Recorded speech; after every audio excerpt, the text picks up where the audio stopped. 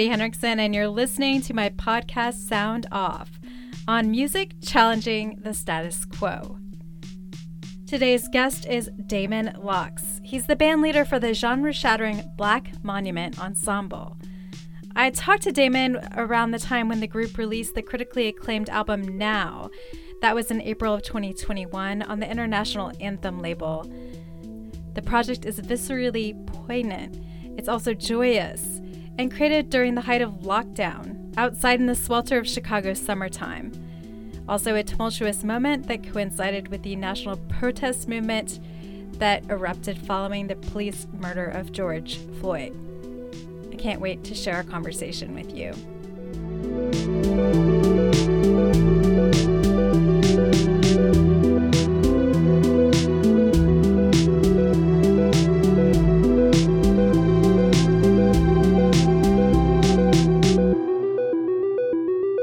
It was hot, sweaty. There was like thunderstorms happening intermittently, and I was super nervous. I was really concerned and making sure that people were safe, but it was amazingly cathartic to be able to create together again. In the past, you'd make material and then you would rehearse it, and then you'd perform it, and then eventually you would record it. But for the most part, I demoed the songs, except for one. The Body is Electric we played before the pandemic. But the other songs I demoed at home and sent them to them. Maybe Now Forever Momentary Space, I sent that to them maybe a week before we recorded. Some stuff they just got like the day before. So we were out in the backyard talking about the themes of the songs and what the lyrics are about and what the energy and the feeling and the emotion of the song for the presentation, for the performance. So what we hear on the record is mostly like fourth take at the most, but we would kind of rehearse stuff, go over it. If they found something that I hadn't anticipated, something that was beautiful, I had to like restructure the song. Or if the way I wanted to come in to the song didn't work, I would just have to change it in the moment. That experience was just absolutely, it was overwhelming, like it was beautiful, but beauty in the way that will make you cry or make you smile, or make your heart ache or make your heart burst with happiness. It was all of those things at once, I think a really good example of the intensity of that was on the second day of recording. It was the anniversary of the 1963 March on Washington, the Civil Rights March. It was also the anniversary of the death of Emmett Till. So we were recording a song called Keep Your Mind Free, and we were discussing these anniversaries. Keep Your Mind Free, that idea of that song, or the phrase of that song, started when earlier that summer, or right after the pandemic started, I work for a program called Prison and Neighborhood Arts and Education Project. We teach arts and humanities classes, among other things, at Stateville Correctional Center, which is a maximum security prison. When the pandemic hit, classes stopped. And we pivoted towards getting sanitizer and soap to the guys that were incarcerated. And there were these actions that were happening that were asking for decarceration for folks that were eligible, the 65 and older, people that almost finished their sentences, people with health conditions. There were these measures that people were trying to help people that are incarcerated because they don't have space to socially distance. And we knew that there wasn't a lot of sanitizer to go around. So all the things that we were doing to protect ourselves, they didn't have that.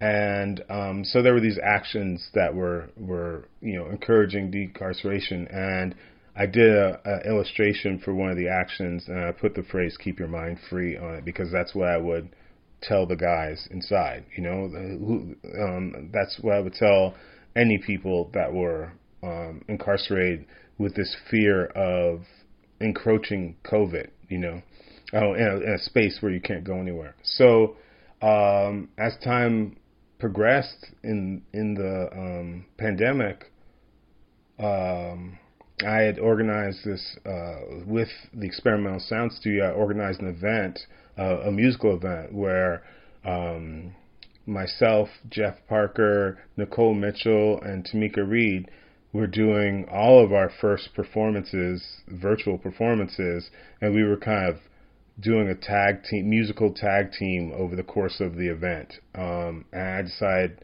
that we could call this event "Keep Your Mind Free." And that event hit, the week, it was I think it was a Wednesday or Thursday, and the weekend before, George Floyd was murdered.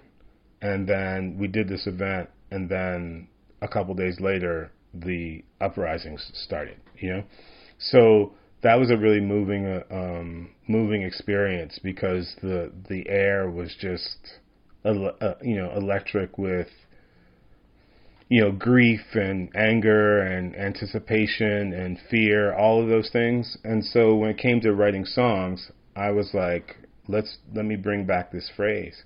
So I'm discussing this with the group just so that they can know this in order to perform the song.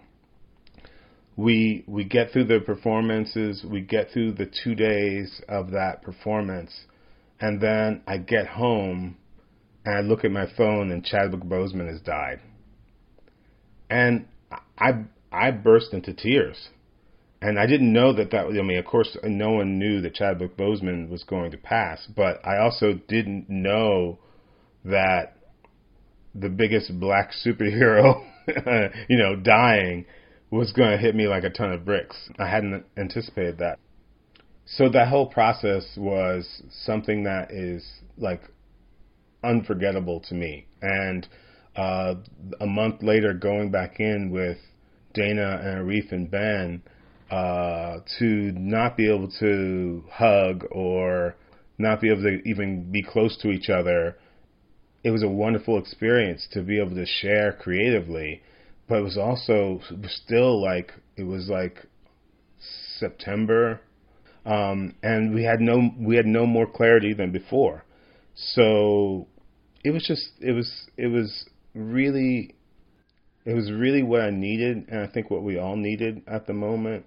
And I also feel that I hope that all of that is translated into the recordings, because I just think it's an important time, and I think it's an important energy of coming together to try to create something and try and make something even when things are uncertain, when you don't know what's going to happen, to create and imagine what's possible. Talk about the Black Monument Ensemble, how you guys came together and how it became something that you were doing. Well, the origin of the Black Monument Ensemble, I think, really stems back to my first semester teaching at Stateville Correctional Center, which is a maximum security men's prison here in Chicago. I was going into the prison and I was seeing what our justice system looks like up close, and it was really, really, really affecting me. And I was having conversations and creating work there. I did my first project there was an animation piece called Freedom Time, where I first had the guys in my class write about freedom and time from their point of view, which are guys that have life sentences.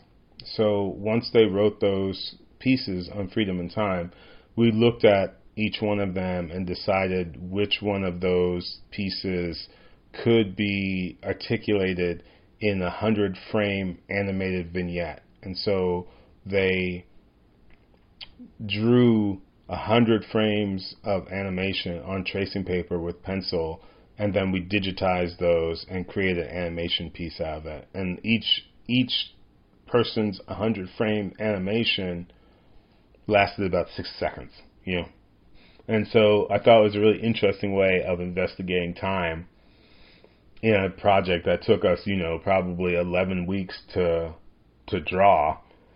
and have it come out to be 6 seconds. Anyway, I was going in and out of Stateville doing that, but on the outside, Mike Brown was getting murdered and left in the street, And so when the class was done, I was so happy with what Freedom Time became that I was like, I can't do art that is less than that. Like that was a project where it highlighted voices that don't get heard. It was collaborative and it was impactful. It resonated in the life that was around me, It talked about really important things, and in a moment where there was so much kind of, unfortunately, we're not very far away from that moment right now, but in a moment where there was just so much death and there was so many, it seemed like a black person was getting killed publicly on video left and right. And I stopped doing visual artwork because I needed to figure out, why, what good is really nice mark making? What good is it in this world that we're living in? So I really had to grapple with that. And one of the ways I grappled with it is by using sound. And so I started doing these sound projects, these performances where I would create sound beds out of samples and loops, and then I would dig into my record collection and play spoken word records, and whether it was like Angela Davis talking about incarceration, or Ozzie Davis and Ruby Dee speaking, reciting Langston Hughes poetry, or field recordings from the South during the Civil Rights era. I was playing these so that people could hear these words anew in this kind of contemporary context. And so the first time I did this, people sat down and they closed their eyes and they listened. And then when the performance was over, people hugged each other and then they talked about what they heard. And I was like, this is really fantastic. Of all my years of playing shows, that never happened. So I continued to do that, and I continued to have those experiences. Around the same time, I started working with the west side of Chicago, Austin. It's an Austin neighborhood, dance company called Move Me Soul, with young black, like a youth dance company, and I started working with them, and that experience was really beautiful. Just making music for performance with them just became a vital part of my life. It was very affirming, it was a thing that gave me hope, where I was feeling really, really brokenhearted about the world. And then as I focused more and more on listening to these civil rights era recordings, I thought, because I was playing these words that were 4 decades old, 3.5 decades old at the time, and just thinking about how much they resonate in this time, I started to think about how gospel music was the soundtrack to the civil rights era.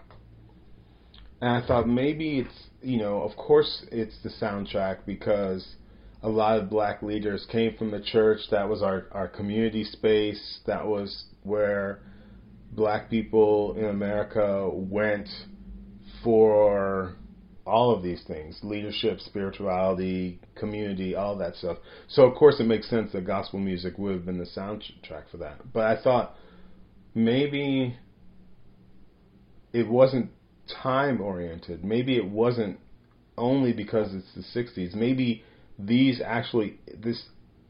issues literally need black voice to address them. Black voice in community, in collection, black voices together.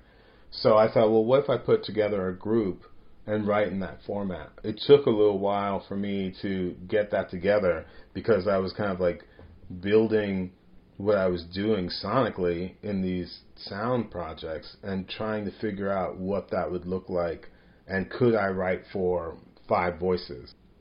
Luckily, when the time came, I got some assistance from Josephine Lee of the Chicago Children's Choir, who gave me the names of like 5 adults that were in the children's choir, and we started working. And once I think they thought I was a little crazy, because it's not like I'm coming from a totally different background. That's not what I wrote music for in general. So I had like recordings of me singing the songs poorly, and they're listening to songs that are like based around weird drum machines and sample loops, and I'm like, and now you have to sing this. But once we performed it, once we performed for the first time, it clicked, and then I knew that this was the thing that needed to happen. It took a while, but once that was in place, I knew I could build on it and bring in a couple more instruments, because I really I wanted the music to kind of focus on rhythm and voice. So I expounded on that, and then eventually I was able to bring the dancers back into the loop. And once the dancers and the vocalists and the musicians were all kind of playing off each other, I don't know, I knew that this was the combination, and it's been a real joy working in this with these moving parts, because you get to have voice, we get to even have spoken word, we get to have dance and rhythm and costumes, and it really brings me great joy to perform with this group. Time is running out. I think that it is running out for people who cannot see themselves as being a part of the human experience and the new human endeavor. Right. What he's saying is that you must use the moment in depth because you can't stretch it out on either end, and that time is just the difference between knowing now and knowing nothing, because if you know now fully, it's past, present, and future. Because sometimes what happens is you get so caught up in the daily rigors of running and jumping and racing that you don't have time to see that you're not going anywhere. Let's bring the drums back.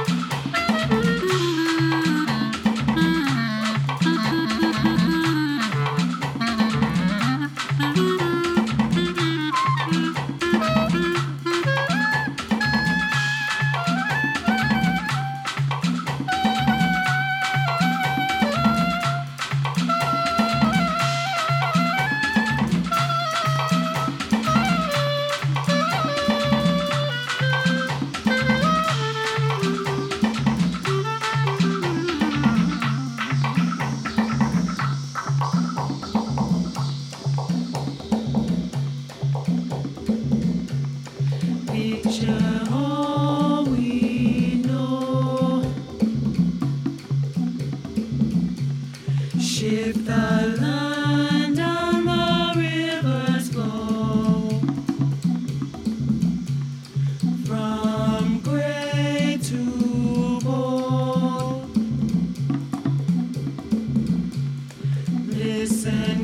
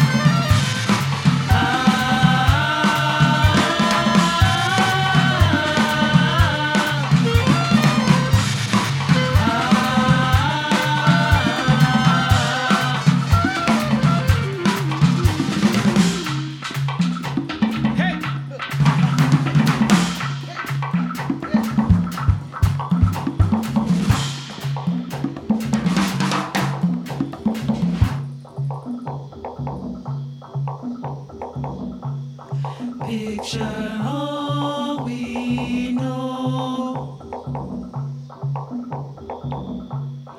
People moving in slow motion though. Tension hums below. Nothing like all the stories told.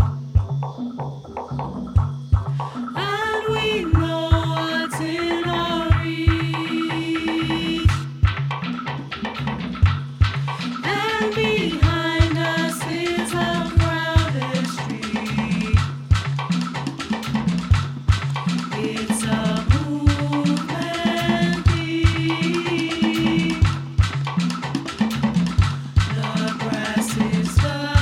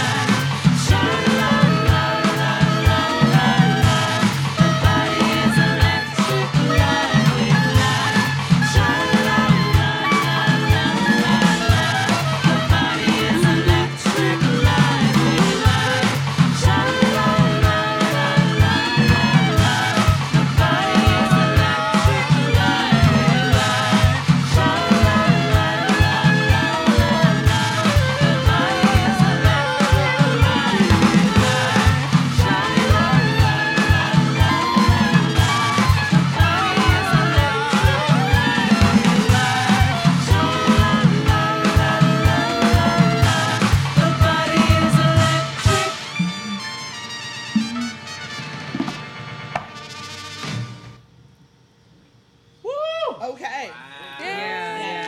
My body's electric. That was good. That was fantastic.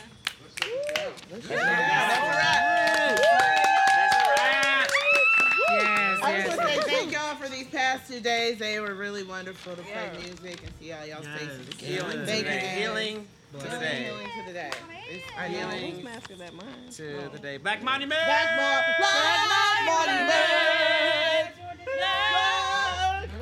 Black Monument! Black Monument! But there's so much grief, there's so much anger, yet this album is full of this resonant joy of possibilities and community, and maybe elaborate a little more on that and why that was so important, and maybe a bit about music as a connector to build community. I really thought that to offer something that helps us all imagine the future, because it was so uncertain, and it behooves us all to, put our minds to not returning to any kind of normalcy, because I feel like normal is what got us here in the first place, but to imagine something new. Like never in my life has the world pressed the pause button in the way that it did. And when we start to re-engage, what will we do? And what world will we create?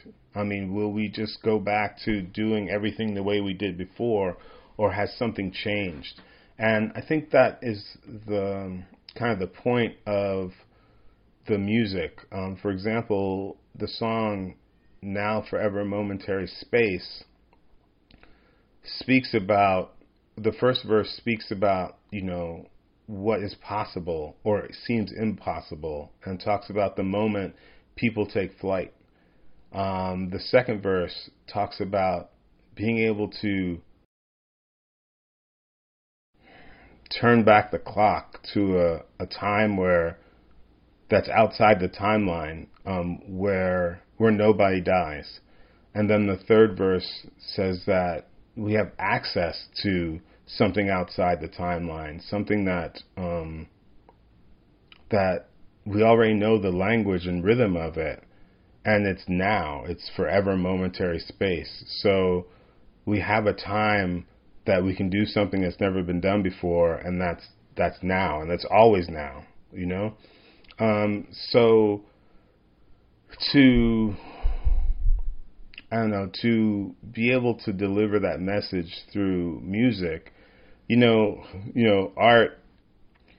art is something that affects us in a way that, I love words. I love words. I love poetry. I love the written word. I love novels, short stories. There is a way that we understand language, but when we are listening to music hits our brains in a different way. It sparks emotion, and it lives inside of us. It lives inside our bodies. It makes us move. It makes us tap our feet. It makes us sway our shoulders. And so we are engaging with music in a different way than we engage with language. So if you attach messages to those notes and rhythms, we engage with them in a different way. And I think that's why music is so important to our lives and our histories and to our movements, because we have absorbed them in a different way. That's Damon Locks of the Black Monument Ensemble. I'm Katie Hendrickson. You've been listening to my podcast Sound Off, which explores creativity at the intersection of art, music, and literature to dig into what that work and the people making it tell us about life in the 21st century. Now, I talked to Damon Locks about his album Now with the Black Monument Ensemble that came out in 2021. He has a new album out with Rob Mazurek, which is also really amazing. It's also on International Anthem, a label that puts out so many amazing recordings. Sound Off, solely produced by me, is part of the Critical Frequency Podcast Network. You can keep up with all things Sound Off online at my website, soundoffkatie, that's KATY.com. You can sign up for my Substack there. You can connect with me on Instagram, all the fun stuff. You can go to any link to subscribe where you get your podcast to make sure you receive the latest episode as soon as it drops. Up next, South African percussionist Tumi Mogorosi, whose album Group Theory Black Music was one of my favorites of last year. Until next time, I hope you continue resonating with the great force of music.